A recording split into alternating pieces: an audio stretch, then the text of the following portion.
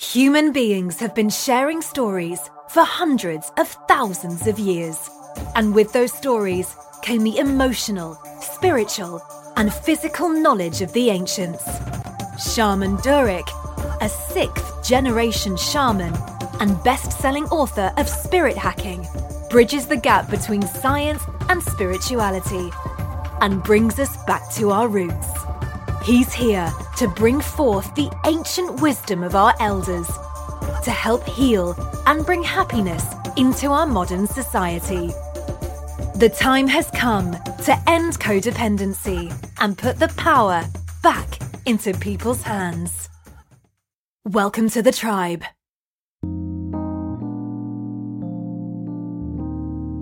What is the shaman school? No, you're not going to be studying to pursue a career in shamanism or to bang a drum. The definition of shamanism is one who understands relationship. The shaman school offering reminds you how to have a better relationship with things and how to nurture these relationships, whether it be with yourself, the food you eat, the people you meet, your ancestry, community, the global community, animals, nature, and so forth. My goal is to demystify spirituality, to add a bit of science and understanding of how things operate in the energetic planes. The shaman school's no-nonsense teaching explores all faculties of experience, from the physical, the emotional range, the mental capacity for information, dialogue, lexicon, energy, perception, awareness, how to understand the energy of currency, and so much more. Fundamental education teaches the basics that we need in society: how to read, write, add, subtract, pay our bills, or how to become doctors, artists, mechanics, etc. But the shaman school is a school that we all should have been a part of, one that offers the additional tools needed to better understand who we are, why we think the way we do, what's going on behind the scenes, and what we are actually seeing and processing. Are you living well? Are you paying bills just to keep the roof over your head? Are you in a relationship but not fulfilled? Satisfaction cannot be lowered anymore by the inability to recognize possibility. Living well means fulfilling your ideas and your goals and your dreams and having the best time doing it. In the shaman school, I've extracted the best from all of the world philosophies, religions, spiritual teachings, and theories, offering a juice without pulp that will empower your life. The shaman school invites you to a world where you're able to seize the tools of understanding, where you're able to have fun and have more because you deserve more. Go to shamandurek.com and click on the Shaman School for the first step toward ultimate happiness and an understanding of your truest self. Let's make things easier and not harder for our life. We deserve that. See you soon.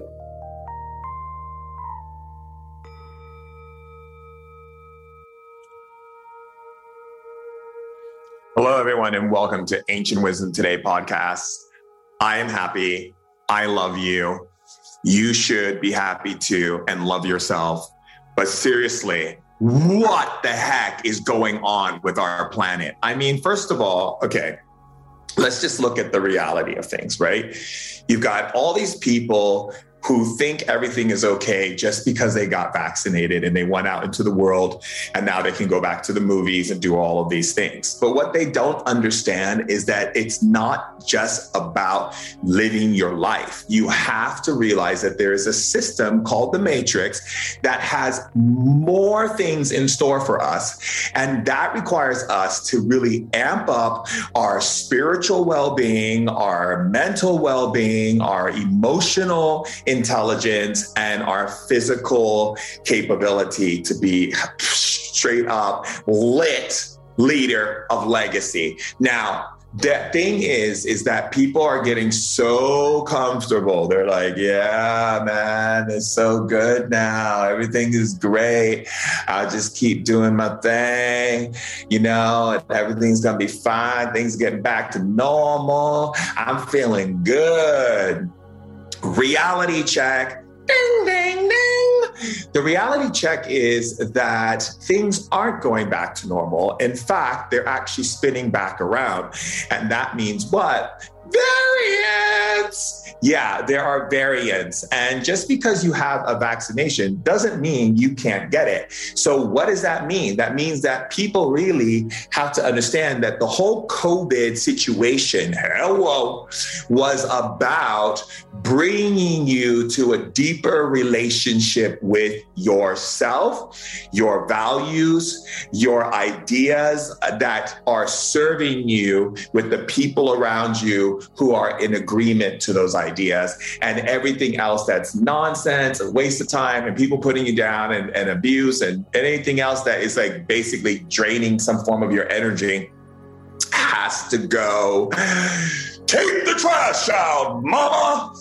And so the key element here is if we are going to continue to thrive as a species on this planet, we have to realize that it's not just about what's happening on the outside, it's also what's happening on the inside. I think you could have said it any better, right? So the more we start to pay attention to that, everything is a reflection from the outside, inside, outside, right? It's like this beautiful, amazing mirror. And not like the mirrors when you go to like a circus and you have to go through all these mazes, but it could seem that way if you're a person who constantly runs from yourself and doesn't take responsibility for recognizing how badass you are. And you're too busy telling yourself a bunch of lies, such as I'm not good enough and my life is hard and my life sucks and it's not fair, and all these other things that people love to spout from their mouths like a water fountain. Literally, it's more like a machine gun. Every day, listening to people constantly complaining and creating the complaining is draining whole theory. Instead of just realizing like, yo, okay, so you think your life is bad, you think your life is horrible and all these kind of things. And like, what perspective are you actually looking at? Like, are you looking at the perspective, the fact that you have legs, or the fact that you can breathe, or the fact that you can see where some other people can't, or the fact that you can eat food when other people can't, and the fact that you have clothes on your back when there's people who are freezing right now because they have no clothes? I mean, like, at what part is your life bad? Oh, I know. Wait, did you just say that? I know. Did you say that? Okay. No. It's the ones who aren't happy with their Instagram numbers, and they're not happy with the fact that they're not getting a lot of people to like and love them, which is not real. Anyway, hearts and likes are great if that makes you get like a dopamine release and you're like, woo, I feel groovy. But the thing is, they're not real. Meaning, like, sure, someone can like your picture and heart you, but that doesn't mean they love you. That just means they heart your picture. They like your photo. That doesn't mean they like you, or love you, or know you, or have a relationship with you. Oh my goodness. You have to imagine for a second the planet we live on. Like, think about it. We live on a planet where celebrities are the new zoo animals. Literally, cars will go and look at their houses and like take pictures of their lawn and stuff. And they're not even in the home. They might be somewhere in like Monte Carlo, or they might be somewhere in Turks and Caicos, or somewhere in Ibiza, probably in Ibiza. I know Paris Hilton's probably in Ibiza. But the point is, if you are a person who looks at this world from like outer space and you go, what is going on with these human beings? And then you look and you're like, whoa, this is crazy. Look at this. And really, if you think about it, like, how can we take life seriously if everything around us is so completely upside down? The greatest thing you can do for yourself is really get to know who you are. And when I say get to know who you are, I don't mean like get to know your surface self that you projected into the world to like let people like you and love you so you can get all of that accolades. No, I'm not talking about that person. No, I'm talking about the you of the you, like the you of the you, which is going to take you a great time to meet all the yous of the use. which is like really a beautiful exploration of going inside and meeting all the different parts of yourself. Not the parts that you're locking up in a cage because you're afraid of what people may think if you were to let them out. You need to take that key and let them out. Seriously, no one likes to be in a cage. Don't put baby in a corner. I don't know what it is with people. Why do they care so much about what people think about them instead of letting themselves just be free? Like if you feel the need to go skip down the street and you need to sing a song like da di la di da di la di da di da da. I don't know where I got that song, but I thought it was pretty cool to add it in there. The point is, if you're that type of person and that's what you have to do, then do it. Skip down the street, run around a tree, hug a tree, you know, whatever you want to do. This planet is for fun. It's supposed to be fun to explore and to touch and to squeeze and to kiss and to lick and to smell. I do like smelling the fresh grass when it's cut, but what I really love smelling is tar. And I love when they're putting street tar in the street. It's something that just makes me go, woo! I really honestly will tell you that when we think about how we're exploring ourselves and this adventure of exploring ourselves, we have to go to the places in ourselves that are completely not accepted by us because of other people, because those are the ones that really need to come out and show you who they are, right? Like, I know that there's many me's of me's of me's of me's of me's of me's, but what I do love is the ones that I am afraid to let out. And then I finally let them out. And then all these doorways of opportunity open because that they were the ones who had the key to those doors. Can you imagine you're going through this universal field of intelligence? You're on this planet. There's all these spiritual doors that open you up to opportunities, to money, to love, to this, to that. And just because you've been trying to get through a door and you can't get through it, it's probably because the part of you that has the key is inside waiting for you to pay attention. So that means what? That means that all those doors that are closed that you can't get through, like you want to get through, it's kind of like winning the lottery. You know, you're like, why can't I find the key? It's like this key. Where is this key? You don't have the key because it's not the door that that personality needs to walk through. In fact, it's actually the personality inside that you haven't yet discovered that has the key, who's been waiting on you to let down your guard and stop caring what people think and let your wild one free. And that key opens the door and boom, everything opens up. You know, a friend of mine, Gwyneth Paltrow, said to me once at dinner table, it was really interesting. I was eating, what was we eating that night for dinner? I think she had made some kind of, what was it? Some kind of, I can't even remember, some kind of amazing dish. She's an amazing cook.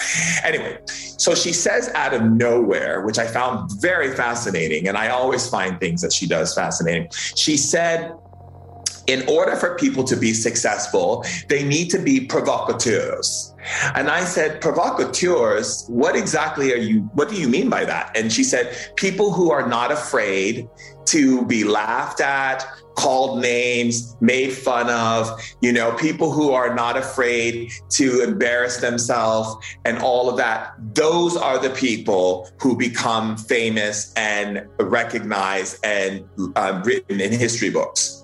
And I started to think about it for a second. And I was like, wait a second, you know, it's true. Einstein had a great idea. Thomas Edison had an amazing idea. Everyone laughed at him. Everyone tried to put Einstein in the paddy wagon. And Benjamin Franklin said he could create light and a glowing orb and put the kite in a key. And people were like, what are you doing with this kite in a key? But then he looked at what we got from that, you know, and it's amazing. And then you think about all the other people like, you know, the Wright brothers, you think about Helen Keller, you think about Oprah Winfrey, you think about, you know, I mean, the list goes on and on. I mean, it's like, you got Lady Gaga, she's like wearing meat skins, you know, I mean, anyone who's doing something that is so completely uncomfortable to society, it's like, we congratulate you. Woo-hoo! And why? That makes you wonder why. Because when she said that, I was thinking to myself, why is that? because it's kind of true, like people who go against the grain are the ones who actually, rise in success and all of these different things because they're doing things that are outside of the comfort zone of other people. And I said to myself, that's very interesting, because what does that mean? That means that are we people on the planet that we are so addicted or so transfixed in boringness that anyone who makes us shake, quiver, or where we scream at a horror film, or we laugh at a comedy show, or we go hurrah when we see the football being kicked across the field, anything that moves us in some kind of stimulation deserves a reward.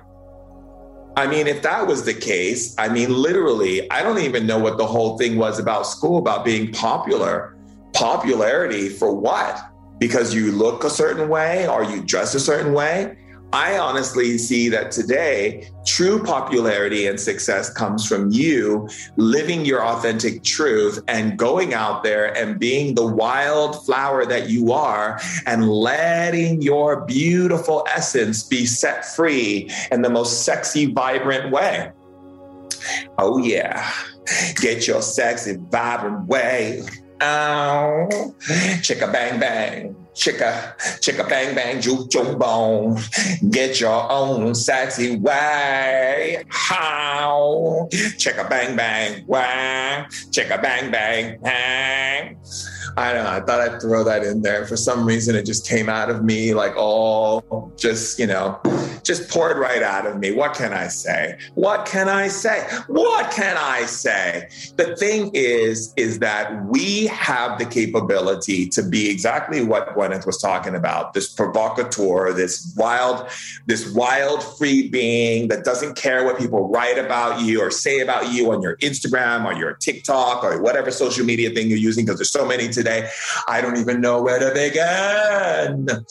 But yeah, the whole point is that if you think about it from the perspective of like, okay, so if I choose not to be normal, and I'm okay to be embarrassing myself, and I'm okay with people making fun of me, and I'm okay with people talking bad about me, and I'm okay with whatever trolls want to come for me, I'm going to be successful in what I do.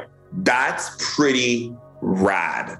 You don't know the word rad. It comes from my era, which is back in the 80s. And that's like cool. So, but not cool with like a COOL, but a KOOL, because it's cool.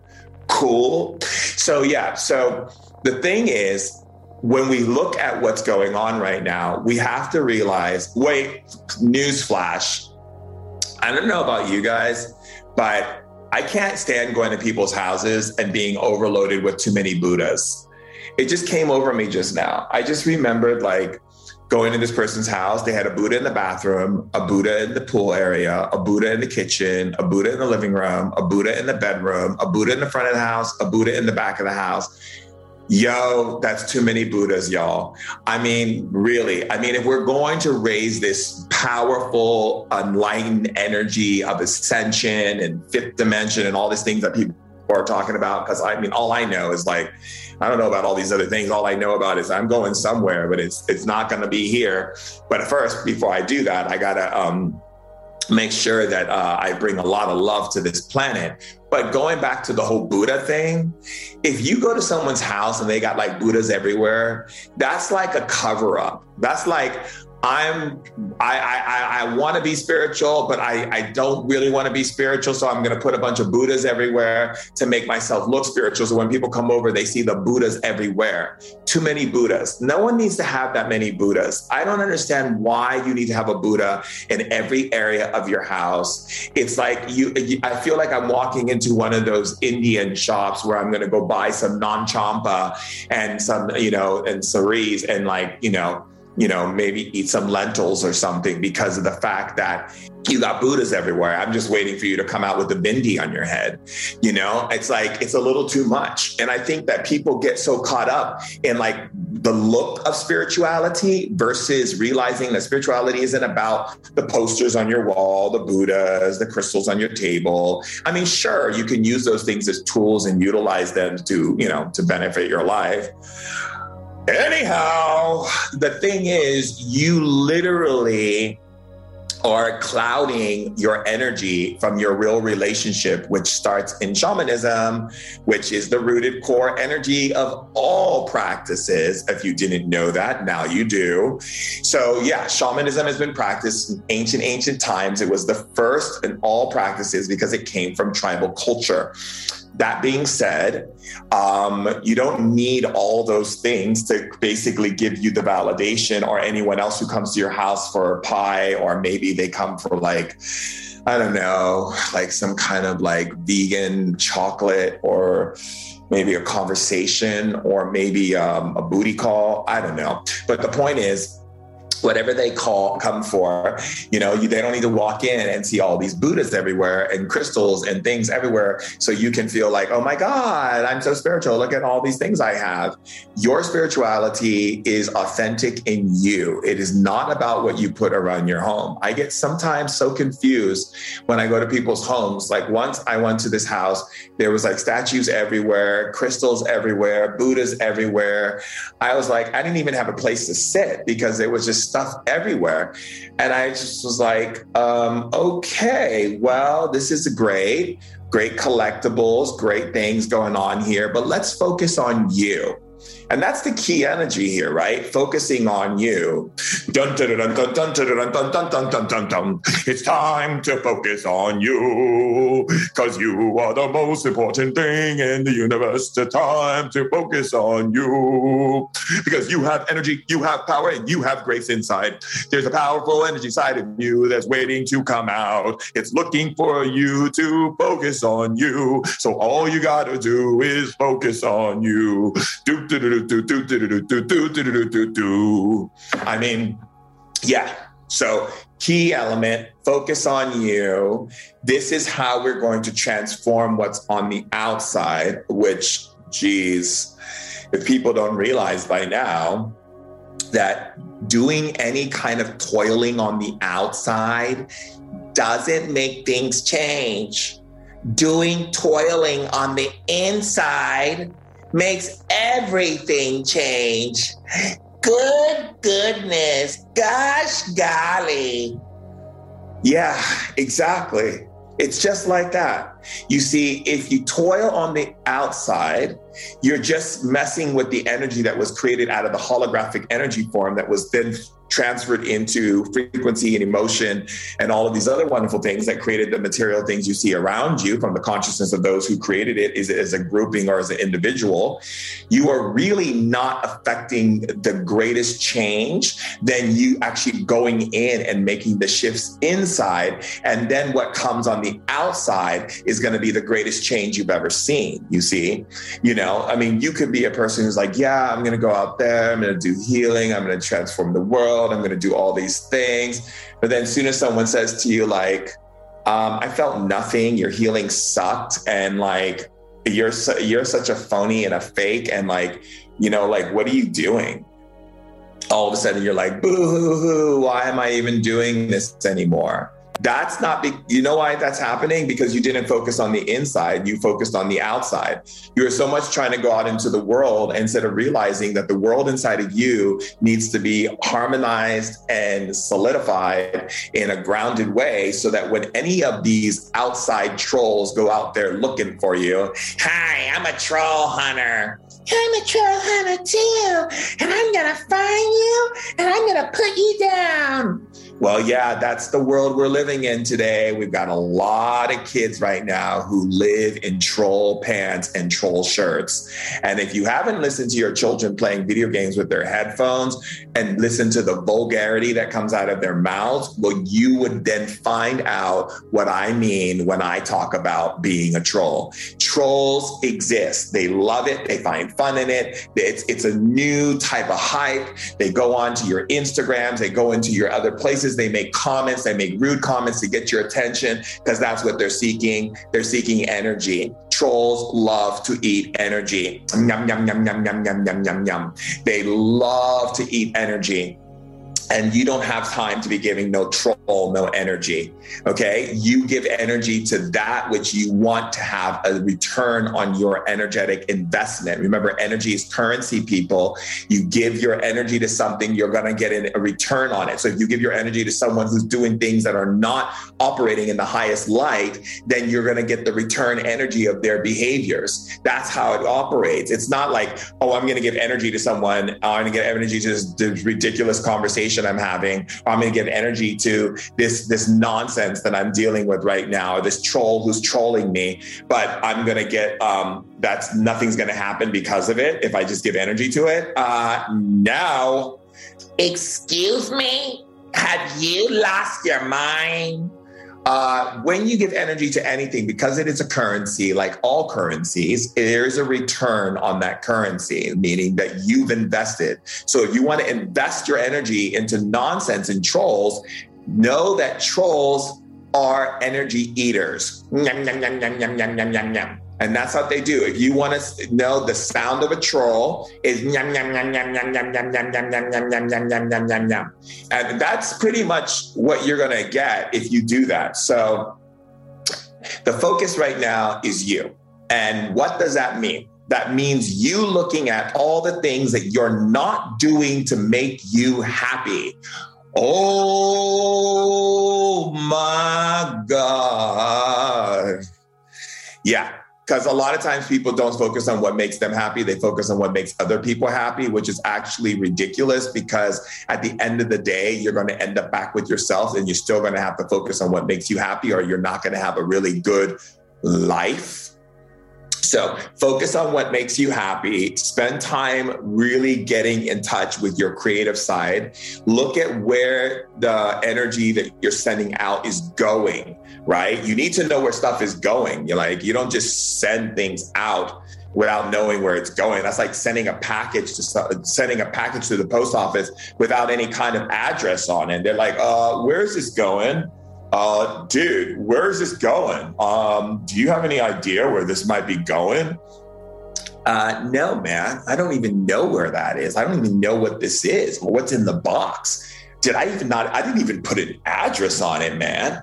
Yeah, it's like that. Because if you are a person who just lets energy go all over the place and you don't know where it's going, it's not going to be the best for you because you've been getting all these returns of currency of energy from people that you've invested in that you didn't even know you invested in, and you're wondering why your life sucks. So again, let's keep it rock and roll. Let's keep it pop rocks, right? Let's stay lit leaders of legacy, okay? And let's hold the energy of focusing on where our energy is going, getting in that creative space, holding space for yourself, meaning non-guilt space, meaning like, I don't need to do anything if just because someone tells me to do it or because someone wants me to do it because it will make them happy or love me or whatever. Because if someone wants you to do something and they feel like they won't love you because you don't do it or you're afraid that they won't, that is a very imbalanced relationship. And that is a no-go on the friend mo. Friend mo, no-go on the friend mo. Yeah, friend mo. Like friend mo, like friend mo. Yeah. Anyway. That being said, so really spend time focusing on that. And if we continue to explore the inner landscape of our multidimensional selves and our amazing capabilities and our powerful mind and our brilliant self, we won't be having the Matrix be doing these things to us because they know that we won't tolerate it because we'll be a collective of people who say no, yes. Anyway, I'm so happy we got a chance to talk. I love you. Enjoy the rest of Ancient Wisdom today. And remember, you are powerful and delightful. You are amazing. You are a genius. So get out there and show the world who you are. Thought I'd leave that little fun thing on the end. Oh, and by the way, you can follow me on TikTok at I am Shaman Durek or on Instagram at Shaman Durek. And I look forward to hearing your messages and your DMs on Instagram and your comments on the TikTok. Let's have fun and laugh ourselves into enlightenment. I love you. Bye. Hey, Tribe. So the Tribe wants to hear from you. And I know a lot of you are talented out there in music and poetry and recipes and ideas and just, things that you want to share with the Tribe. You can send that information to info@shamandurek.com and share your gifts with the Tribe. Love you all and stay lit.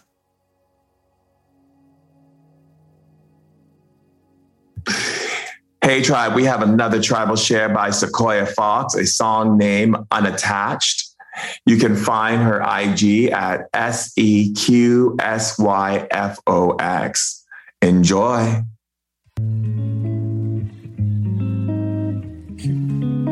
right, hold on. I got something to say.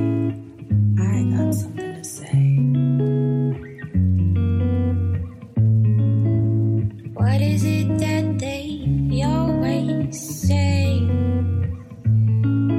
I swear I know your face.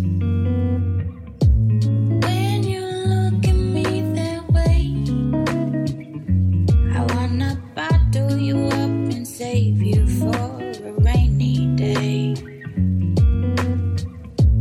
Baby, I got no sweetness to waste. So come a little closer and meet my gaze. Oh, darling, I know you're so. I'm so unattached to the physical. Oh, darling, I know you're so. I'm so unattached to the physical. Sitting in front of the apple tree, listening to the candy dropping all around me. You say you wanna see what I see. The truth is there's no separation between what we are and could be. Oh, darling, I know you're so. I'm so unattached to the physical. Oh, darling, I know you're so. I'm so unattached to the physical. I'm so unattached to the, I'm so unattached to the, I'm so unattached to the physical. I'm so unattached to the, I'm so unattached to the, I'm so unattached to the physical. Hey, Tribe, we're going to take a short break to hear from one of our amazing sponsors, who is Lit Verified. The Lit Verified store is open. But what does Lit Verified mean? Lit Verified is an acknowledgement and stamp of approval by the Tribe. I have tried each of these products and they are the best. Lit Verified products vary from beauty, technology, clothing, food, health, and wellness, and anything that is ethically sourced, organic, maintained, and sustainable. Not every product offered to the team passes the Lit Verified test. No. Not at all. Every Lit Verified product is carefully researched. Every CEO has been met with, every ingredient carefully looked into, the process, production of all of it. I have seen the impact these vendors are making. Their vision and ethics are aligned with our tribe, with people who are consciously supporting community and want to make a difference in our world and make it a better place for us. Lit Verified products are ethically sourced and meet the highest industry standards. When purchasing Lit Verified products, we give back by creating sustainability and by leading the world to make better choices. You can be confident that you're buying into a company that supports a vision for change, not just a company that wants to line their pockets with money. We live in a time where we are oversaturated by commercials, TV, and social media, where far too many celebrities and influencers are endorsing things they know nothing about and things they might be doing damage to people, to the earth, and to animals. With Lit Verified, we've taken that doubt out of the equation. You're not only getting the best, but you're also doing the best. Pick up your awesome Lit Verified items at shamandurek.com and click on the link that takes you to Lit Verified. Love well, tribe. All right, tribe. Time to hear from our special guest. Hello, everyone, and welcome to Ancient Wisdom Today podcast. I'm very happy to have a dear friend who is here with us, who is going to be sharing about this amazing new book that is called Saving Grace, Speak Your Truth, Stay Centered, and Learn to Coexist with People Who Drive You Nuts. Now, if that is not the most amazing headline that we need right now, more so than ever, than everything that's happening on the planet, I can't begin to tell you, right? Because right now, what are people having the biggest struggle with? Other people, and learning how to stay in their truth and speak their truth and honor who they are. And I'm just so happy. Kristen Powers is a New York Times bestselling author, US Today columnist, and CNN senior political analyst. Woo! Powerhouse here, okay? I mean, so if there's anyone having a powerhouse woman, it gives the greatest grace in the world, because more women modeling that in the world for other girls and for other women is really big. So thank you for everything that you do. Really. So great. I love you. I love you too. I'm so happy. Okay, so let's dive in. Can you tell us about your journey growing up and what led you to take this path as a journalist? Because being a journalist, you know, has a lot of intensities that go along with it. Yeah. Well, you know, I had a very winding journey, so I will try to keep it as succinct as possible, and feel free just to jump in and be like, okay, it's a long story. Because I grew up in Fairbanks, Alaska, which is, you know, a little town in Alaska, in the middle of Alaska. I grew up during the 70s. Today is actually my birthday. I'm 54. Congratulations and happy birthday and happy anniversary. Thank you. And so just to give people some idea, sort of the era that I grew up in. So it was a pretty simple life, I guess. My parents were archaeologists. They had gone up there to work at the university. And I bring that up just to say that in a million gazillion years, if you had ever said, like, Kirsten, just one day you're going to be on TV and you're going to be like, interviewing famous people and talking about the issues of the day, I would have been like, that's insane. You know, there were no famous people where I was from, right? It's like I'd never met a famous person. I'd never seen a famous person. It was so far removed from my reality that I couldn't even imagine it. So eventually I did go to, I went to college, and I went to college on the East Coast, and I majored in journalism mainly because I like to write. And my best friend's older sister majored in journalism. Like, this is the level of, thought that went into it. And I graduated from college, and I realized I didn't really want to be a journalist, because back then being a journalist really meant you had to go move to the middle of nowhere and worked at some local paper. And so I decided I wanted to work in politics. And so that was my first career, actually. So I started working I was a political appointee in Bill Clinton's administration for about 5 years. I left there. I worked in the private sector for a little while. During the tech boom, I was at AOL running international communications. I left there. I went into New York politics. I worked, on various campaigns, and including Andrew Cuomo's campaign. Wow. And I was in New York City Democratic politics, and it was during that time. This was in mid 2000s. A friend of mine said, "I really think you'd be really good on TV, and I think that you should be on TV talking about politics. There aren't enough at the time. There weren't a lot of women doing it, and younger women." And she said, and I was like, "That's insane." So I just wasn't. I was like, "I don't want to do that." And she really pushed me, and I eventually was like, "You know what? I'm so scared of this. I think I just have to do this." And so I started going. And I'm glad you did too. I'm glad you did. Thank you. Because we need more models. Yeah, and I ended up going on, and very quickly, I didn't have an agent or anything like that, or a publicist, and I just started getting phone calls, and I was getting called on to be on TV every day. And I was kind of like, okay, well, maybe I could do this. And I ended up signing on with Fox News. This was in 2005. So it was a very different place, but it was still, conservative, and I wasn't. So it was definitely coming on to be somebody offering a different perspective than other people were offering.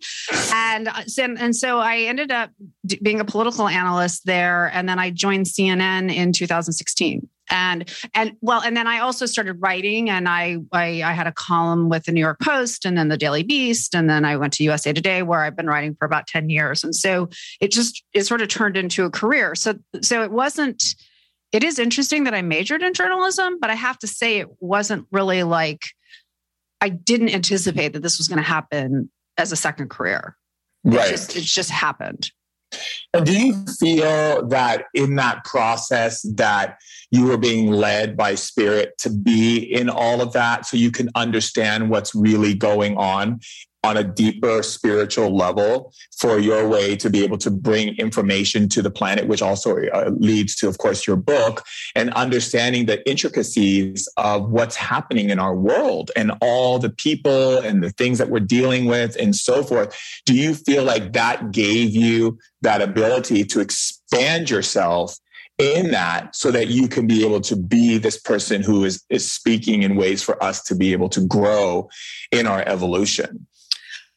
Not consciously, I have to say. So I was not a spiritual person at all. I was an atheist, actually. I grew up Episcopalian, but I wasn't, it wasn't any kind of serious faith, and I would never have called myself particularly spiritual. And I was pretty much that way until after I joined. No, I guess it was right around when I joined Fox News. It was after my father died, actually, and I started to feel like I needed something more. And so I did end up becoming actually pretty religious. Interestingly, I ended up going to church with this boyfriend and kind of falling down the evangelical rabbit hole. And been there. That's a whole other story. But it was great when you're in it, though. You have to, there's the great, I always look at it from the perspective, because I was in that as well. But for me, going out in the street and helping people get off the drugs and get out of the street, and also just the idea of when I would go to church and they would sing, I felt it was so nice. Now, the other stuff that comes along with it, not so nice.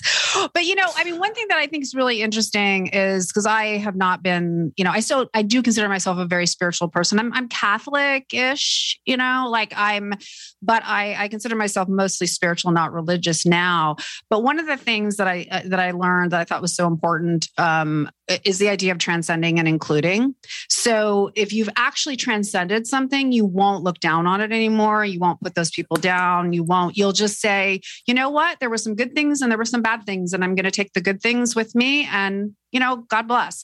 And a lot of people, when they're coming out and they're deconstructing, they take all of that the same mentality and they turn it on the people. So it's like, I came out of evangelicalism, and then I became like a zealot of like hating evangelicals, right? It's right. Like, that's not the way. Yeah. And then I realized this isn't it. And so, so instead I can say like, yeah, there actually are some really good things that came with it. The way I sort of describe it is I had a real spiritual experience, but I lived in such a secular space. I was working in Democratic politics. I was living in Manhattan. I didn't have any religious friends, except I was dating this guy who was religious. And so I was like, well, these are the only people that are talking about this stuff. Like, I don't even know who else to talk to. And I feel like what happened was I had this very profound experience. And basically what happened was a bunch of people said, now we're going to give you a theology. And I'm just like, that's not what I needed, right? I needed somebody to guide me spiritually. And instead it was basically like, here are all the beliefs that go with your spiritual experience. And in fact, it's like, no, those actually don't go with my spiritual experience. But through it, I learned the Bible inside out. I really, I have a lot of knowledge around that and I think that it's very helpful to me in my job. It's helpful to me, I think, with people who are coming out of that world. It's helpful for people who want to be Christians and don't understand that there's a way to do it that doesn't involve, being anti-gay or all these other things. So yeah, it's, but to get back around to what you're asking about, I definitely felt, I guess you would say, led to do what I was doing. That's what I mean. Yeah. But I didn't have any sense of why, Yeah. And that's always the case. Like you'll never know why until you're through it. Like God, like spirit would lead you. Yeah. You're like, what is going on? Yeah. I was kind of in a place where I was like, I want to go out and like, serve the poor or do, I was feeling kind of what you were talking about, like going out, you really feel like just filled with this love for humanity. And and then it's like the doors that were opening for me and everybody around me was like, this is what you should be doing. And I was like, really, that's it? Like, I thought I was, so it was, and so I ended up, going down this road and, but would have expected this. It's amazing how spirit leads us to where we need to be in order for us to be able to see greater and deeper ideas and understandings of ourselves and humanity. There's this great, beautiful surrender, but also this huge blind spot of I'm just going to keep going. And wherever this leads me, and then it always leads you back to yourself in the most beautiful way, which I think is very important, especially is in a way of being able to help people who are coming out of that and help people be able to come from a place of more of an acceptance and an understanding where people are in their evolution in regards to that versus saying, this is wrong, this is wrong, this is wrong, this is wrong. But let us go ahead and look at it from a perspective of understanding where everything has a place for those who need it at the time that they need it. And then as they move through that, like you did, it opens up a greater understanding of consciousness because you're not just seeing it from one angle, you're able to see it from two angles now. And I think that's a huge gift to be able to have. Yeah. And I and I don't know if you feel this way or not, though, these are hard lessons to learn. It's like when I think about that and I think about that time, and I was talking to a friend about it today, and I sometimes feel like, gosh, I just got so off course, because I was in this world I'm not really part of anymore. And I don't really identify with it, but to realize that was my journey and that a lot of the wisdom that I have came from going through that, even though there's a lot about it that I really regret I shouldn't say regret, but a lot that I don't, I'm kind of like, who I am today, I wouldn't probably do that. Right. And so it's, but at the same time, I probably couldn't have gotten to where I am without going through it. It's also humbling, it's humbling to have been so certain about something and then to come out of it and be like, wow, that was not, no. Yeah, 100%. I 100% understand being a shaman. One day waking up and being told to walk away from shamanism, go and become a reborn again Christian evangelist. Then all of a sudden waking up in spirit saying, okay, you got what you needed. Now walk away. And just like, what? Right?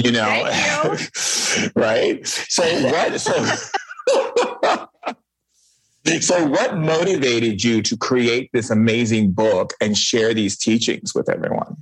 Necessity. So necessity is the mother of invention. And I got to a place where I just was, I was on TV every day having these crazy making conversations with people who, this is basically post 2016. And I would just be driving home and I would just be in a rage and filled with contempt and despair and all of these other things. And I got to this point, it took a little while, actually. It was the end of 2018 and I just hit a wall and I just sat there and said, the way I think about people and the way that I sometimes talk about people is not aligned with my beliefs. Like I am completely out of alignment. I believe in loving my enemies. Like I really believe that. And I don't. And I'm not even trying. And because I've never really been up against something like this before. Right. And so it's, I don't know that I've ever had somebody that I felt that strongly about on a consistent base, and it was brought into my consciousness every single day where I had to really go, and to really not feel that. And so I was spending way too much time online. I was on Twitter all the time, which I don't care. You could be the sanest person in the world. It will make you a psychopath. I'm sorry. I was just really snarky, just all sorts of, stuff. And I took a step back and when I realized I wanted to get into alignment, and I ended up writing a column for USA Today saying our culture is toxic. I am contributing to it.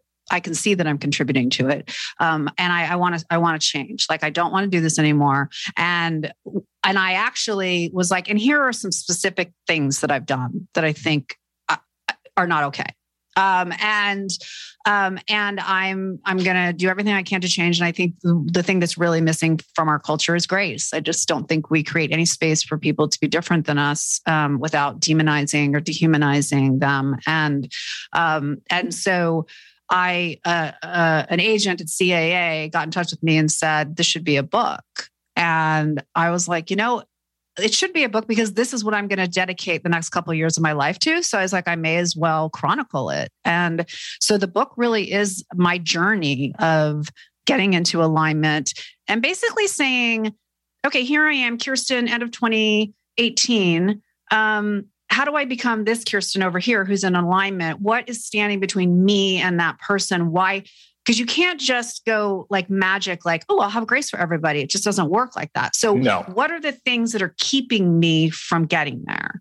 And so that's what I started to delve into. And I just discovered that, I had a lot of trauma that I needed to deal with. I had to unlearn binary thinking, which is, of course, the way, even if you're not traumatized, most people in the West think. So really unlearning and realizing that there actually are cultures that don't think like this, that don't put everything in the either or, good, bad basket. So how do I learn, spending a lot of time reading a lot of Buddhism, studying contemplative Christianity. And so Eckhart Tolle, just all these different ways of really trying to stretch my brain into thinking different ways. And then did a lot of intensive therapy with trauma-informed therapists.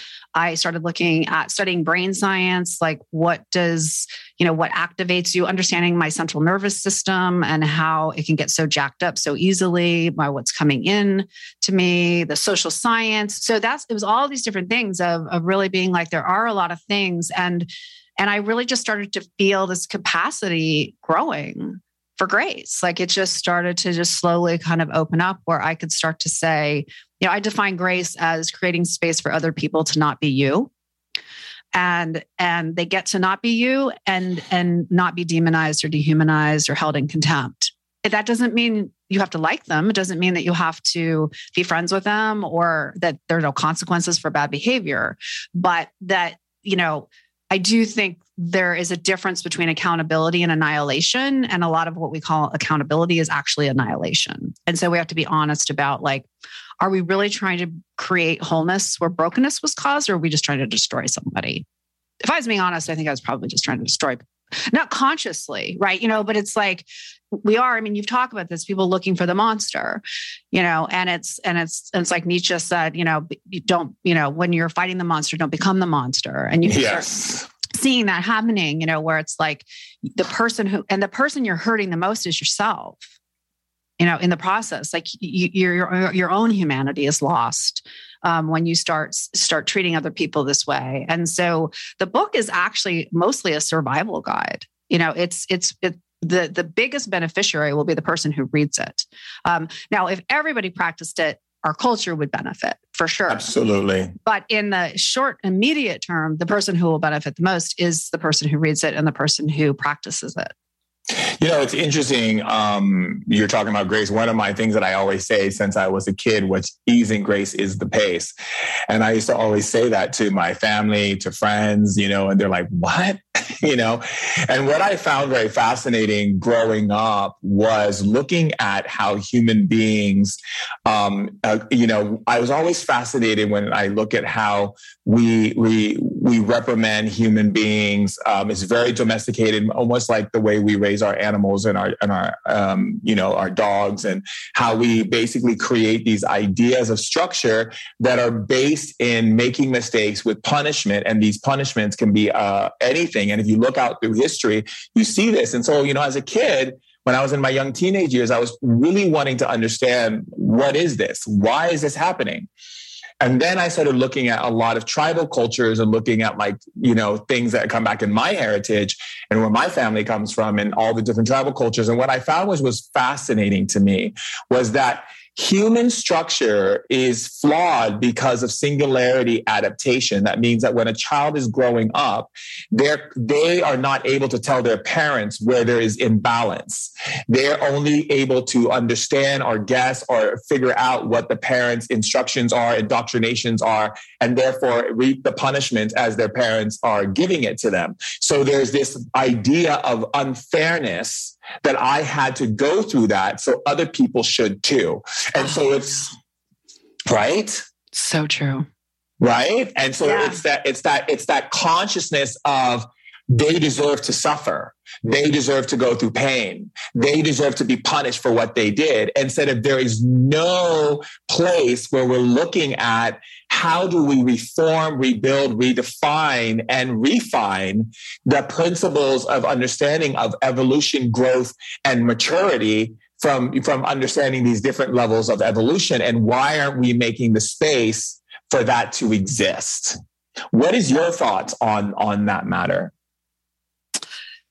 Yeah, I mean, I see that all the time, and in a lot of different ways, and even in really strange ways where you see. My ex-husband was a surgeon, and they put them through these crazy trainings where there's entire day and a half every week where they don't sleep in residency. I mean, it's so inhumane, and they all will talk about it. It just was so inhumane and so horrible, and they make mistakes, and there's all these things. And so they are always trying to change it. But the doctors who went through it are always saying, no, we had to go through it. So the next group has to go through it. And it's like, what? But it's unconscious. I don't think people are even thinking about what they're saying. It's like, right. And how bad it was. And now you are going to make somebody else do it because you did it. It doesn't make any sense.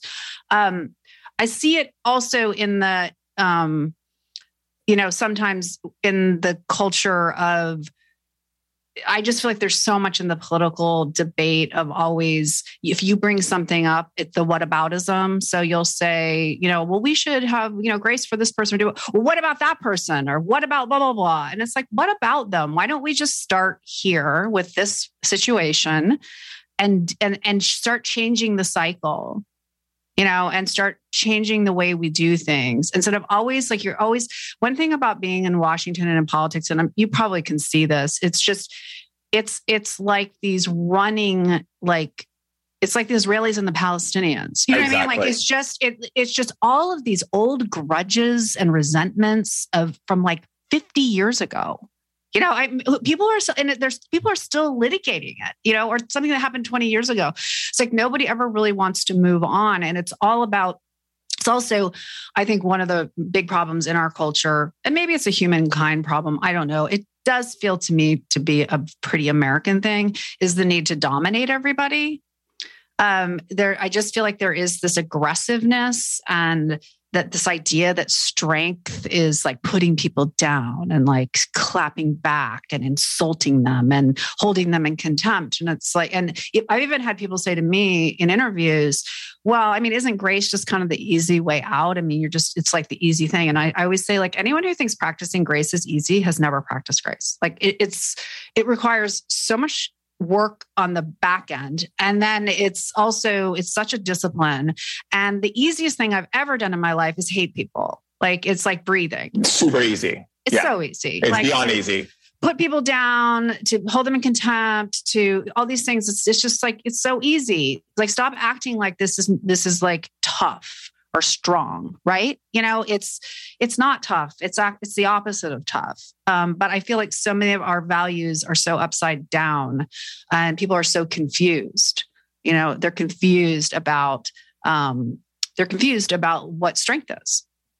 Yeah, and I think a lot of that, you know, idea of strength was over-governed by the masculine energy that has played out on the planet, you know, because, like, you know, when we're talking about Palestine and Israel, for instance, you know, I, in my early years, went to Israel during one of their wars to help the people. And when I was spending time first I was living in Haifa, and then Tel Aviv, and then Jerusalem, and then back to Tel Aviv. But when I was spending time doing all of this love care, creating like different types of events and situations which we can start bringing the mind to a higher place on how to handle all the conflicts. We call it in Israel, balagan. And the energy that constantly was like sent to me from people was, the Palestinians want to kill us. The Palestinians want to kill us. So a friend of mine who works in United Nations, I was like, can you get me to go stay with a family in the Gaza Strip? I want to spend time with the Palestinians. I want to understand their way of thinking and understand what they're doing. So he took me to do that. And what I gained from that was watching how they were like, the Israelis want to kill us. The Israelis want to kill us. And I'm thinking to myself, okay, let me do a little understanding, because I know the story of Ishmael and Isaac and this whole story and this whole grudge of who got the promised land, who didn't get the promised land, and who deserves the promised land. But it's really coming down to the unfairness that they feel, that the Palestinians feel, the unfairness that America is constantly giving them the Israeli support, and they're not getting what they need. And then everybody is having this grudge, and it's all based upon power and position. And that's when I started noticing, even being in Turkey, when I was doing the stands in the park with Erdogan, and everyone was standing, we were getting sprayed with water and we were getting tear gassed, and it was so intense. And being there, you know, writing a book for women to come out of oppression in Muslim culture in a Muslim country, and everyone, all they could see was that I'm defying their principles in the Quran, instead of realizing what I'm actually saying is give more grace to women. You're not giving women space to be women. And that's why it's why you're having all these conflicts and all these problems.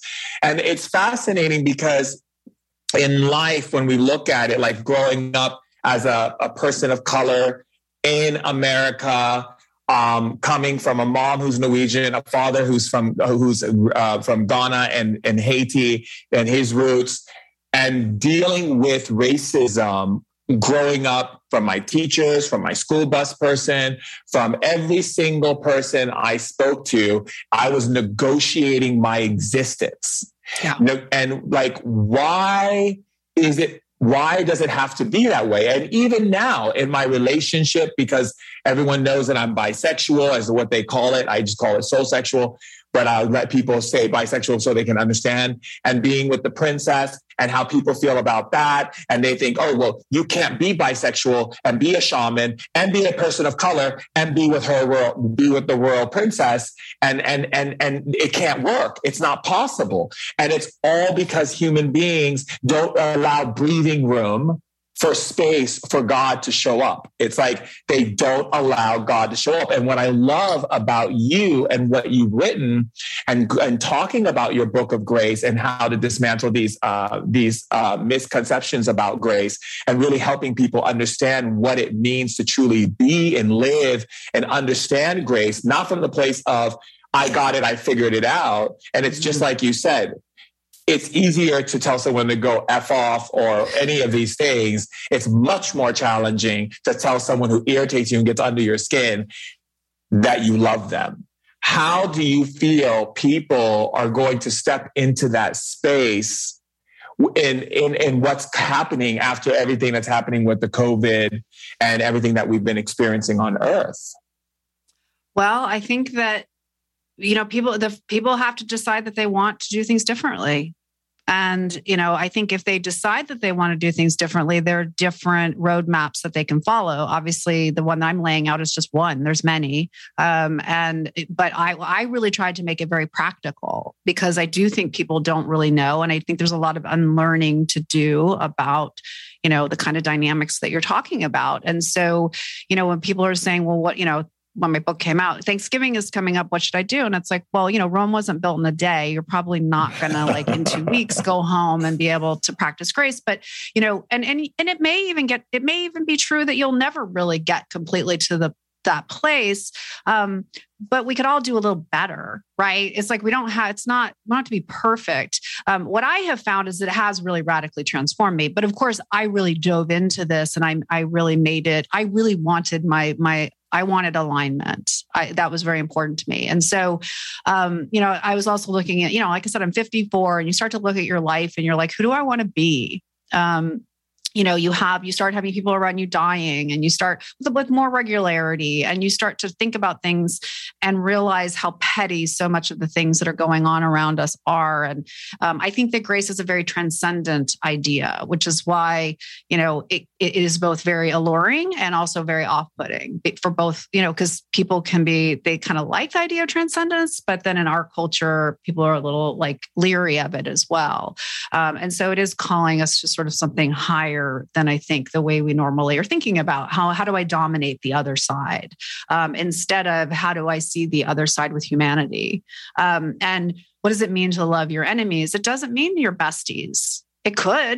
That could happen. It does happen sometimes, but it means, when Jesus was talking about that, he was talking about agape love, which is very different than the love you have for your brother or your wife or those kinds of, relationships. It's not eros. And so we just use one word for love. And so we get very confused about what that means. And so people hear love my enemies. Well, that means I have to be friends with them or I have to feel the love I feel for a friend. It's like, no, it's what MLK was talking about. It's like just seeing the humanity in them and seeing that the possibilities in them and that there's more to them than their views on whatever issue is upsetting you or whatever behavior that they've done. It's seeing the totality of them the same way we want people to see the totality of us. Do any of us want to be judged based on a video clip of us doing the stupidest thing we've ever done?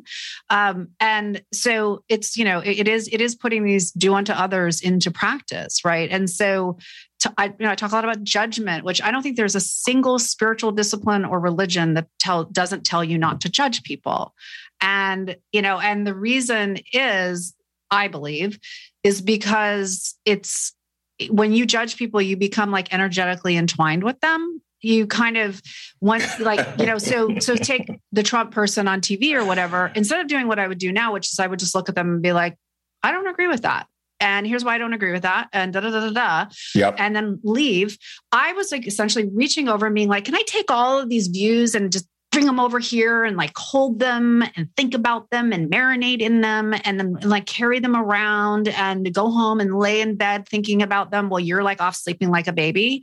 It's like I'm now become intertwined with this person versus just saying, I disagree with you, and leaving it at that. It's not, I interviewed Ruby Sales for the book, who's a civil rights icon. And I read a lot of MLK and John Lewis and looking at it. And the reason that they were practicing this was mostly to protect themselves, because they didn't want to have all of that getting inside of them, because they were fighting all this dehumanizing behavior. And so, and it also turns out usually changing people's minds is more likely to happen if you're not demonizing them. It doesn't mean that you will change their minds, but it will open up a little space. And so when I think of grace, I do think of a lot of spaciousness. It's just, but it's really important to say it's not condoning. It's like somebody's like, there's a saying like empathy is not endorsement. You're still, that's why I put speak your truth in the title, because like I still, and I have, people coming and saying, Republicans saying like, I thought you said you're practicing grace and you're saying all this and that and the other thing. It's like, no. I'm still going to say what I believe. Like that's not going to stop. My problem was an internal problem mostly. It's an orientation towards other people. Most people aren't walking up to other people and telling them that they hate them. Some people do that, but they're just thinking it. Most people are not telling people they're judging them. Some people are doing it, maybe with your family or something, but it's like, you're mostly walking around doing it in your head or with your friends and stuff like that. So, I say like, don't confuse good manners with grace, because a lot of times people would say, I see you on TV and you act with such grace. It's like, no, I act with good manners and I'm a very composed person. Don't confuse that with grace. Because if you could hear what was going on inside of my head, like you would not think that I have grace the way that I was before. And so it's like, don't focus so much on your behavior, focus on the inner orientation of how you are sort of positioning yourself towards the world. MLK said, hate is too great a burden to bear. And it's like, it's a burden and we bear it. Like, it's not really about the other person as much. Again, it's very toxic for society. There's no question. And that's maybe even another level of this, but we're headed towards, I don't know what in this country. It's scary to think about what we're headed for, but we are certainly in the phase where we've moved into dehumanizing people that we disagree with, and so what usually follows that is civil war. Yep. Exactly. So yeah. And I talk to a lot of people, peace and reconciliation experts, and they're all like, yeah, I've seen this.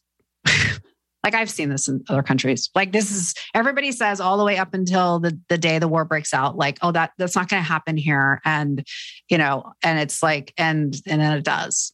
And so like, it's a really serious issue. Like either we're going to figure this out or we're not going to make it. Yeah. That's really interesting, too, to add to everything you're saying.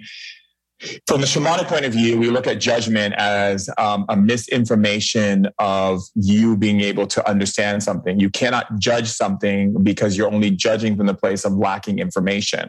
So what we do is we just observe. It doesn't mean we observe and we don't have feelings about it, but we don't react to those feelings in the way that other people would. The consciousness of humanity, we see it as why people are in conflict with each other is because human beings, just like an alcoholic or a smoker or anyone else, they feel that there's so many things telling them what to do, paying bills, dealing with children, dealing with life, having to do this, having to do that. All of these things they have to do in order to maintain just a life on this planet, that they use what we call active stubbornness. And active stubbornness in shamanism means that they choose to hold a stubborn position for gaining power. So the idea is they feel powerless inwardly, and they use if I can take control over someone else or put my views on someone else or have an opinion or create some type of misuse of power, that is a power grab for me to be able to feel strong. And this is the biggest problem that I see from my existence so far on the planet, is the inability for human beings to understand that the hierarchy that we live in is based on, well, as long as I have someone I can enslave, then I'm good. And so if you look at it from the perspective, like even just me being a person of color, why did people have so much affliction towards people of color? But then you look at the person who is a lighter skin complexion, there is a hierarchy within their system. So the idea of those who are on the top, who have all the money and the wealth and the power and so forth, then there's what people call the white trash society, people who don't have that, right? And so they feel like, well, I'm not them, but I'm still powerful because I can enslave this person of color, right? And it's the idea of that old hierarchy in ancient times, like in ancient Egypt, you had the Pharaoh, but everyone in his palace was enslaved. So they had freedom, but they didn't have freedom where they could just leave. They had freedom to have other slaves, to eat healthy, eat great, and have wealth and all of these different things, but they still were enslaved by the Pharaoh. So that way the Pharaoh never felt they could ever leave. Why would you leave when you have all this luxury? And so this is the promise of humanity. Humanity feels this stubbornness for power grabs, just like a person who's super empathic feels that if they drink and they smoke and they put things in their system, that's the one thing that they get to make a choice on. So they feel like it's a power grab. And I think that the reason why is because women are coming into more and more of their power. And that power comes in from having grace for themselves so that their children can see that mom is creating grace for herself and dad is creating grace for himself. And so we can create grace for ourselves. So they grow up with the understanding of this grace that you speak about, which is so beautiful, by the way, because I have interviewed so many people and I've never heard anyone write a book like this. So you have really dived into that path, because you remember in religion, they talk about grace all the time, but there is no grace. Yes. No, it's like, I mean, it's incredible that you don't. And there's actually, they teach a lot of spiritual bypassing. You know, it's just that, oh, well, you just worship God so much. You'll be so filled up with God's grace and then it will like pour out of you. And it just doesn't happen. Like that doesn't, and that's not how, and that's not what anybody's really even practicing. They're not creating space for people to be different. They're telling everybody that they have to believe and act certain ways, or, you know, they're going to hell. Or they're going to get kicked out of the community. So, you know, I think it's like this idea, even just the idea of letting another person not be you and not be a bad person is a really radical idea. And it's also interesting, like when you're saying like the lack of knowledge, you know, I think about it a lot in terms of people will say, well, I would never do the thing that person did. And it's like, well, first of all, you probably have done some things that we just don't know about. Like if you're being if you get really honest with yourself, like we've all hurt people. Absolutely. And, you know, we've all done things that we shouldn't have done. And, you know, fortunately we did, or said things we shouldn't have said. We just didn't say them. And while somebody was videotaping them and putting them on Twitter.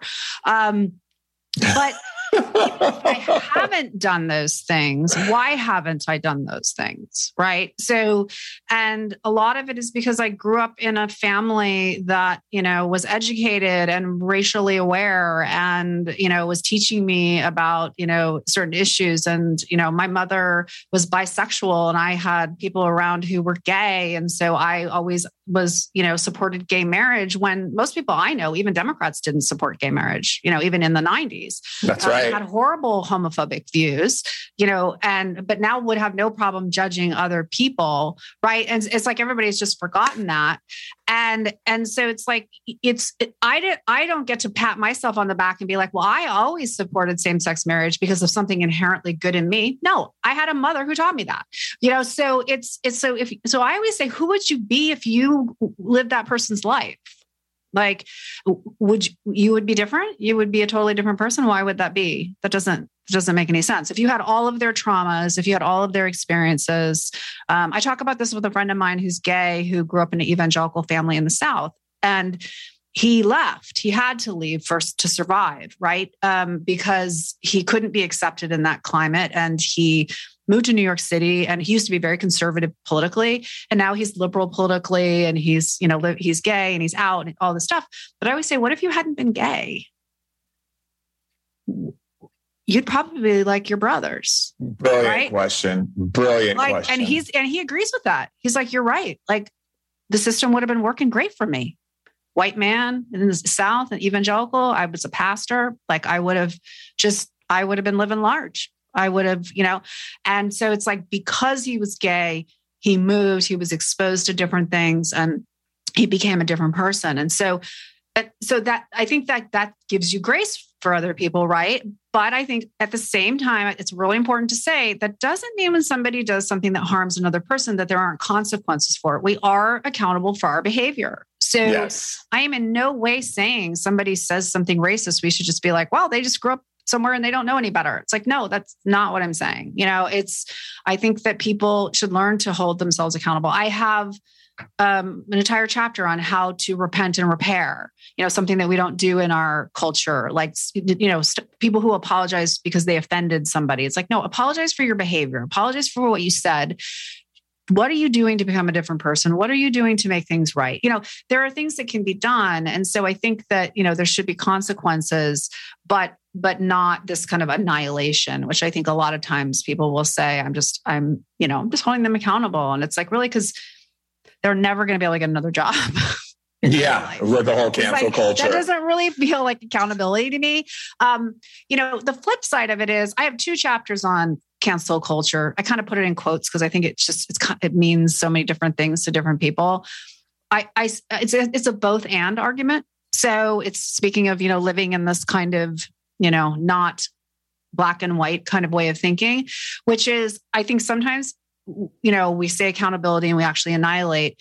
I also think that the cancel culture is a kind of natural reaction to society ignoring systemic problems and driving people over the edge.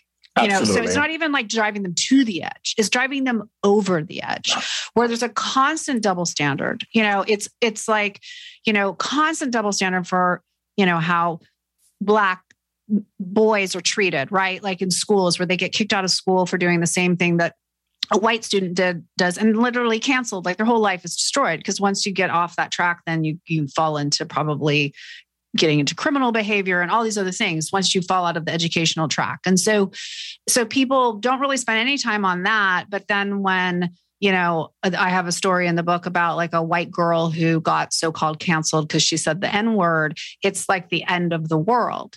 And whereas I would say, I think she was 15. I think that there should be probably a little more space for her to make mistakes and do better.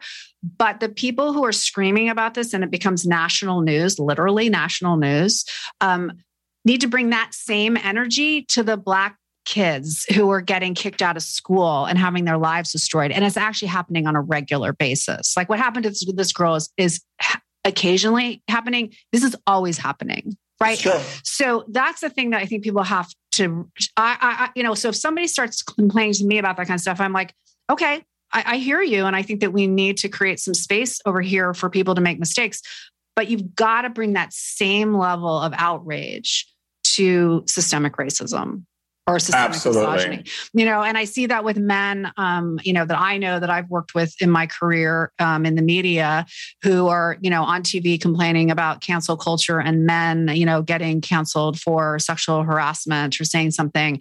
And I'm like, I've never once heard you talk about sexism. I've never heard you complain about women being mistreated. Like, where's your energy for that? You're so concerned all of a sudden about this. And so I think there's like 2 problems going on. And then people will say, well, okay, but 2 wrongs don't make a right. So we should just let the guy off the hook, and it's like, but you have to understand why women are so angry. Like, absolutely.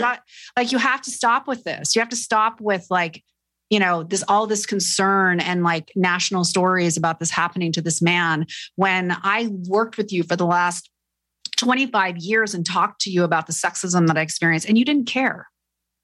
Yeah. And so I think it's a complicated issue and it's, that everybody needs to kind of, have more empathy for each other, right? Like to actually like if people would look and say like, well, why are people reacting this way? Why do people want this person to be canceled or whatever, right? It's like, what's that about? And how do we address those issues? And how do we also have empathy for the person who's caused the harm and create a culture where they can repair where they caused harm, and where we can welcome them back after they've done that.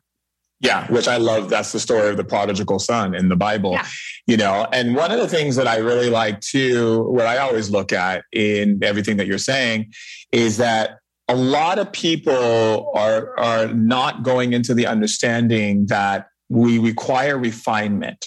and that this isn't the planet of perfection. And so human beings have this idea, and it's even too like what you're saying about the boys of color who get kicked out of school. That mentality comes back from slave culture, and in the slave culture times, people who were enslaving people of color would see that if they did something bad, if any of the kids did anything bad, they would immediately inflict punishment on them for the rest of their time being a slave, because they would say one bad seed, rottens the rest. Yeah. And so the mentality that people of lighter skin complexion, white people, as we say, they create this narrative in their head that when they see a person who is of dark skin, the moment they make one mistake, there's no way they can ever come back, because it's been ingrained in them, through many things. It could be epigenetics. It could be ancestral belief systems passed down from each family member that they didn't even realize was being passed down. But this is the mentality. Because like for me, anytime I do anything that seems off in just a small little way, I'm crucified for being who I am. And on top of that, the cancel culture aspect is the idea of basically saying that you should have known better. But how do we know better if we are not looking at refinement on planet Earth, rehabilitation? People are trigger happy culture, and triggers are the biggest downfall that we say in shamanism for human potential, because human beings react to the triggers and blame other people for triggering them instead of say, I'm going to look at these triggers and see where they come from, right? And then do what is necessary to create the refinement, to create that level of compassion and that level of empathy that gives us the ability to move forward as a species. Yeah, but I think that is really where having a spiritual life, I think, helps so much if you're seeing things through that lens. Though you could even say through a psychological lens as well, though, because I think a lot of psychologists would agree with that. It's just that I always think, like, when I get triggered now, I'm like, ooh, this is information. Yes, that's how I look at it as well. I'm like, oh my God, I cannot wait to get into this and find out like what it was. Like, is it something that I do and I don't see that I do? Is it my shadow? Is it something that happened to me that I haven't integrated? Like it's just, it's a totally different way of looking at it. I don't feel victimized. I feel like it's really about me. Yep. Because instead what I would normally do if it's not something in me that needs to be dealt with is I would be discerning. I would see it and I would say, I might even be like, that person's not for me. I'm just not my flavor, but it's not, that person's so, I keep a list of like, anytime I judge anybody, because it's always like, I'm interested to know what you think about that from a shaman, from shamanism perspective, like, because I think of it as you're always projecting onto so when you're judging other people, you're judging them for things that you have done or that you do that you can't see that you do. It's like your shadow. And so you're versus just noticing it. Yeah. Right? So if you just notice it, it'd be like, fine. But if you get really activated by it, it's because usually it's something you're doing, or maybe somebody did it to you and you haven't healed it. Yeah. So the judgment, well, there's two aspects. Okay. So the shadow aspect is the part of your being that wants you to be honest and tell the truth. So it doesn't have any connections to what people say or whatever. What the shadow's purpose is that you haven't taken responsibility for these energies, these behaviors, these thoughts, these emotions. So I'm going to hold on to it because I'm your light. And I'm going to hold on to these things for you until you're ready to come to me and say, show me the places where I'm betraying myself, not honoring myself, and being in integrity with myself. The aspect of judgment is the projection of the fear of that which you cannot come into love with yourself. You cannot go to your shadow and say, okay, shadow, you know what? I'm so grateful for you holding on to all these things that you are a being of light. That is my higher self that people call the higher self. And you've chosen to be the reflection of my shadow to help me integrate into the light by me being honest and truthful and having that level of integrity and also follow through in order to be able to shift and refine myself into a much more higher and more intellectual being that is operating on the field of love, compassion, acceptance, understanding, givingness, and so much more. And of course, as we say, grace. So, right? So the action of judgment gives people an excuse to not look at those things so that they can then say, I'm going to consume myself, like you said. And I love that you said that. Where you judge someone, you're taking in the energy, you're wrapping yourself up, and we call it in shamanism the understanding of a quantum entanglement. It's the idea that you cannot be free, even in the act of forgiveness. If you try to forgive them, you're still creating a hierarchy of judgment. So therefore, you're trapped. So you have to accept them and make space for them, which goes back to your book, going back into grace, right? Because that's really what it is. And so that. Yeah.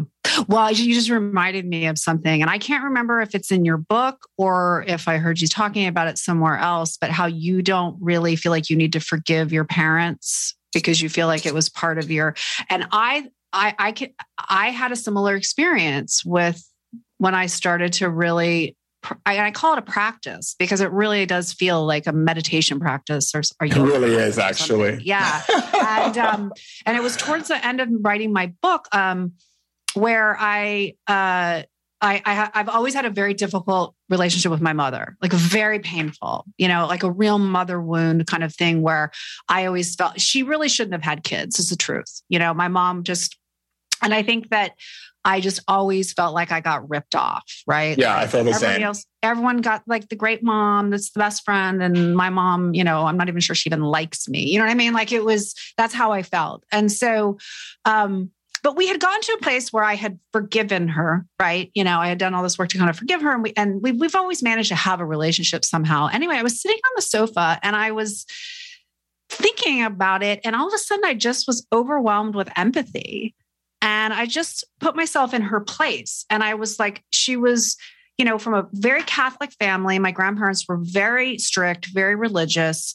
And here she was, this woman who was, I don't know if she knew she was bisexual, but, she certainly discovered that later. But she was somebody who felt like she needed to get married and have kids because that's what she was supposed to do. And so, by the time she figured out that this was not the life that she wanted and that she was living somebody else's life, she was married with 2 kids to a man, And then I think she got to a place where she was like, I can't do this. And so she divorced my dad, and she had a relationship with a woman, and, and went on that way. And I thought, gosh, I just can't imagine how hard that was. I can't imagine how hard it would be to have come. I love my grandparents, but to have come from that family, to live during that time, to be one of the first women, to be an archaeologist, and she had a PhD, and, all these things, and all the sexism and just all the stuff she was dealing with. And I was like, I have so much empathy for her. And I was like, there's nothing to forgive. Like she was doing the best she could. And you can't ask somebody to do anything more than that. Right. And it's like, and I do say that's grace. That's like seeing that people are doing the best they can with what they have.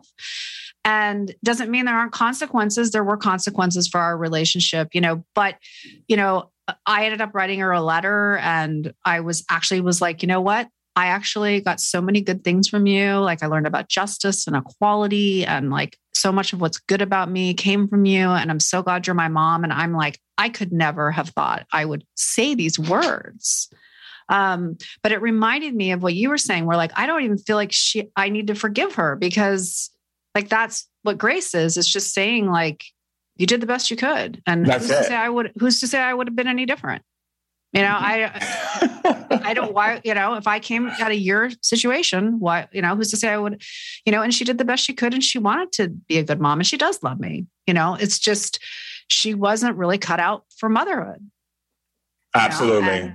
And she was, she wanted to have a career, and that's what she wanted to do. And so it's like, it's such a paradigm shift to think that way, that I think that it's like, and that's why it's so hard, but that's also why it's so transformative.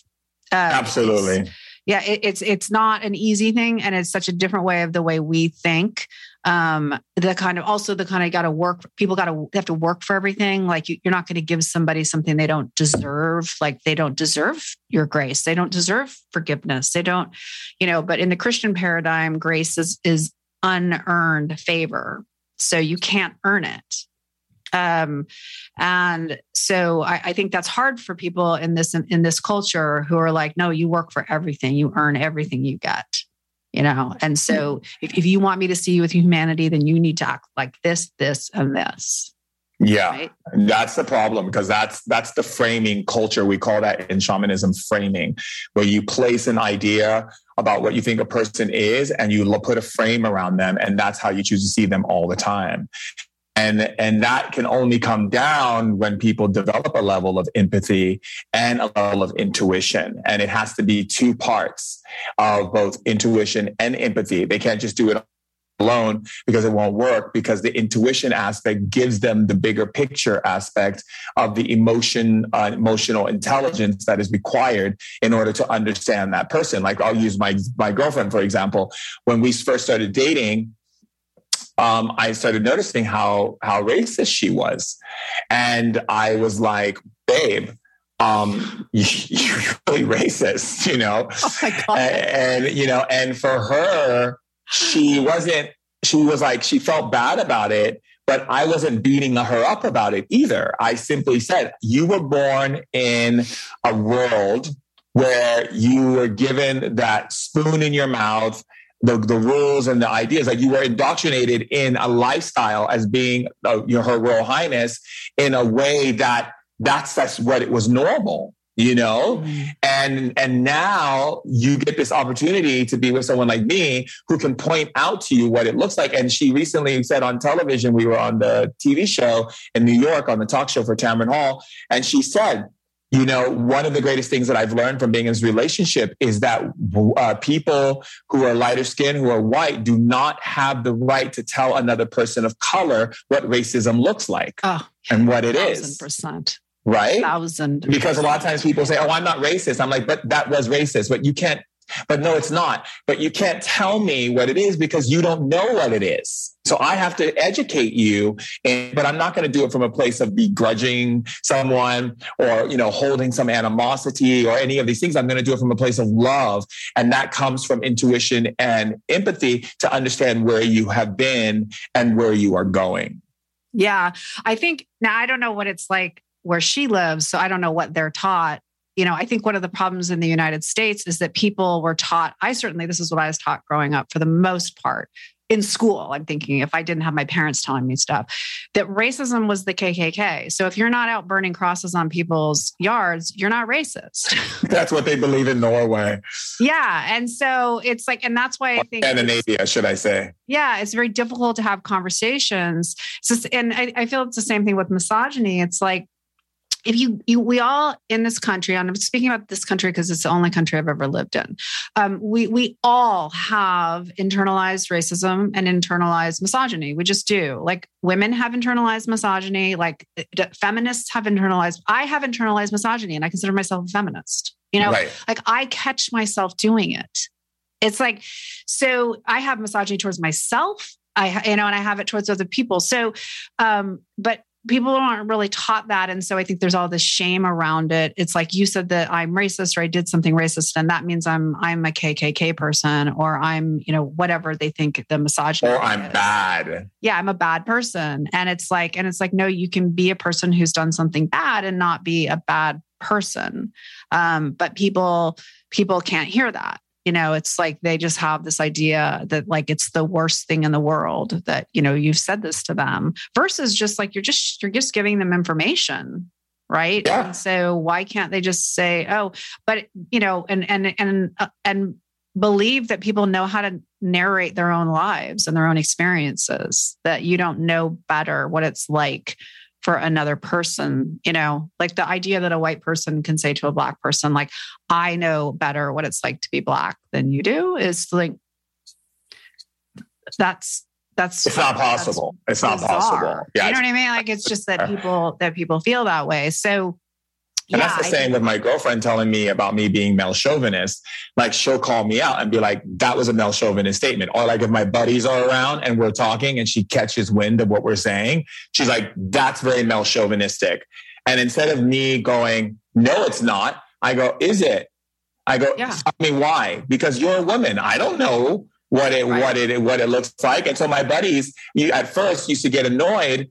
And I'm like, no, she's helping people. They're helping us to grow. Your wife is helping you to grow. Your girlfriend's helping us to grow because we don't know what it looks like. We don't know what it is. Yeah, totally. No, I mean, and also it's like such a freeing thing to be able to say, to be curious about things, right? Instead of taking offense, just to say, what do you mean? Like, what did I do? Like, what am I not seeing? But that's not the way most people are wired, because we go back to this thing of everybody's wired to dominate each other, and be right all the time. Yeah. No, that's not fun. It's no fun. Right all the time. Why do you think that people freak out so much when you say things? I think they freak out because we live in a society of lies. We've been taught to lie to ourselves since we were kids. Every time we self-betrayed ourselves to make our families happy or give them what they want in order to be loved. So we started betraying ourselves at a very young age. So anything that we've been operating from has been to constantly keep betraying ourselves in order to be liked, in order to be loved, in order to be seen, in order to be included. And so anytime I say something outside of their comfort zone of that energy of it has to look this way in order to be safe, because I'm telling the truth. And that's what it was for Martin Luther King and Malcolm X and Mandela and for Rosa Parks and for, you name it, even, John Lennon and you name it. It was about you say the truth in this world.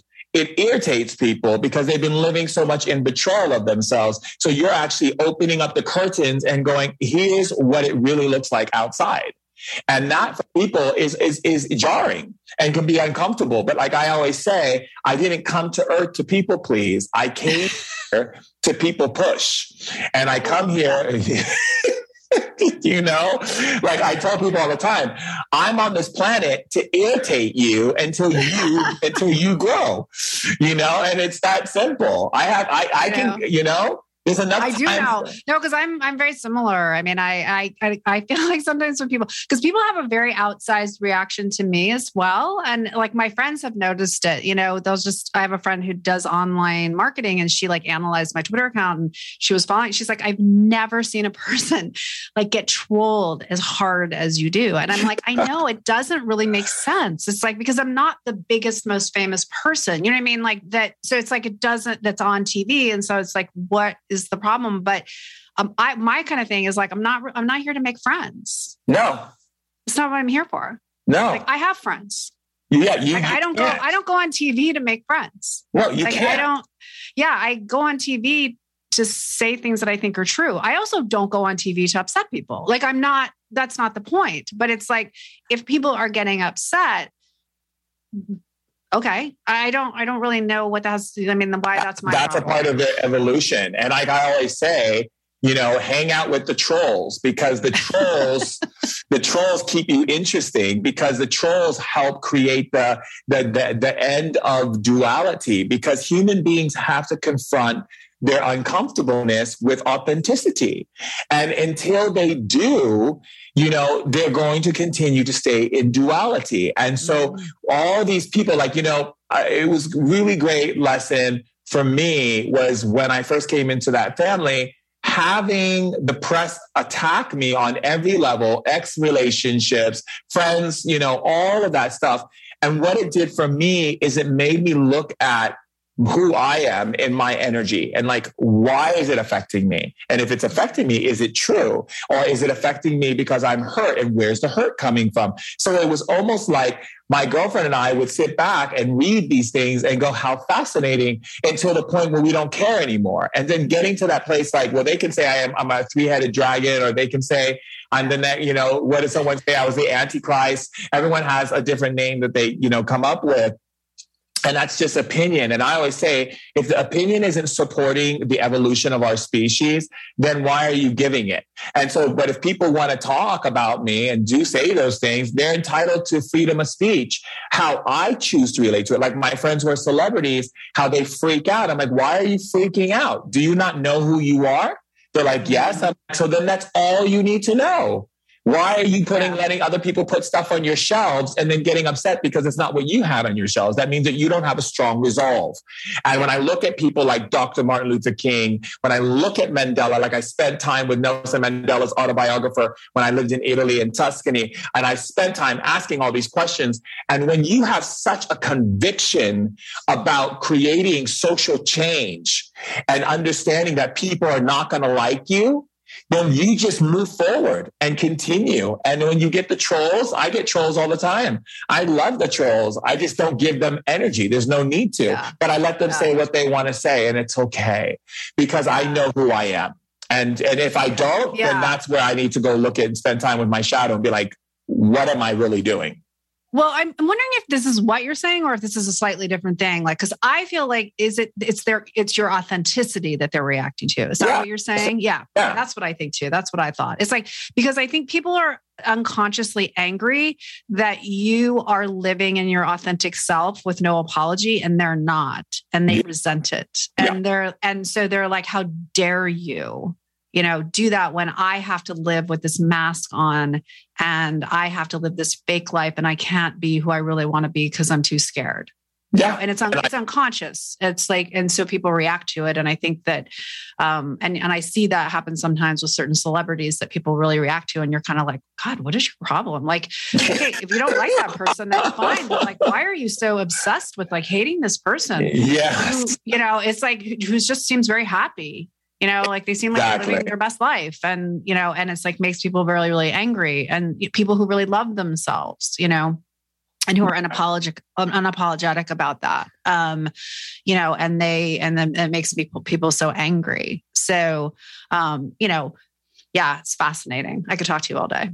I could too, but I do have to go in. I'm very grateful because I could talk to you for hours and hours and hours and hours. And actually what would be really great is one day doing like a group talk or like, a thing where we speak in front of a bunch of people. I would love to do that. Yeah. Count me in. That's something that we're definitely looking about having some summits and stuff like that, because we need to bring the diverse information to the public in a way that's digestible and also to woo-woo. And what I love about our conversation is getting out of the woo-woo and getting into like common sense and getting into understanding like what's really happening. Here's some amazing, real practical tools. We need practicality in the world and not so much woo-woo, because people are not going to get it. And when the people we want to get it are the ones who are not going to get it if they don't have it given to them in that way. So I totally agree. Grateful for having you with us today.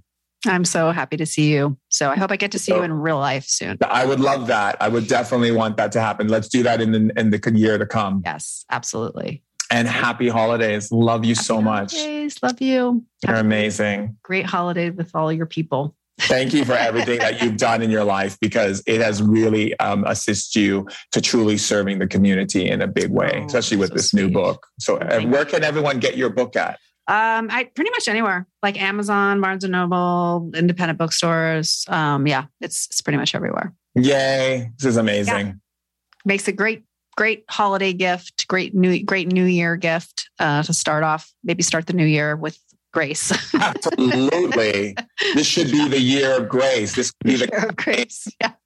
The year of grace. Let's do it. Let's do it. Okay. All right. Okay. Bye-bye. Bye, honey. I've created the Healing Temple because people all over the world want and need healing, but don't have the access to those healers or can't afford them.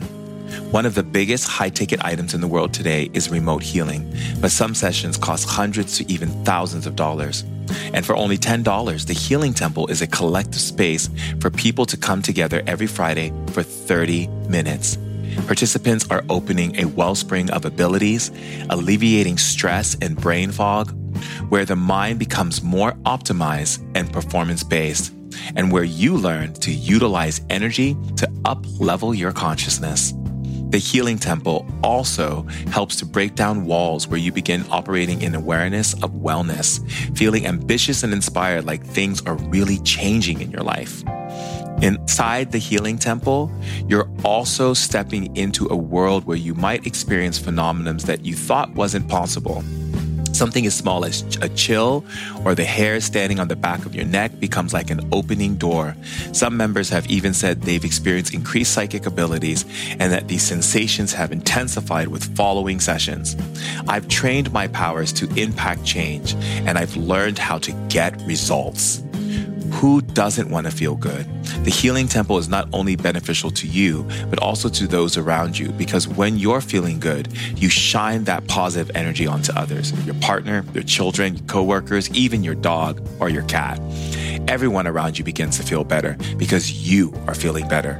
It's a rippling effect that's much needed on this planet. We need the Healing Temple more than ever right now because of all that's happening in the world, the social political structures, calamities, chaos, and feelings of hopelessness and despair. The social climate is on high, and this pressure cooker is taking a negative toll on how many of us feel. The Healing Temple offers comfort on a global level because when more people are feeling good, the more kindness, generosity, and realness is generated. For only $10, I invite you to become part of the community that seeks to do good, to feel good, and to make this world a better place. Go to shamandurek.com and click the Healing Temple to join our wellspring of healing, restoration, and elevated consciousness. See you in the temple.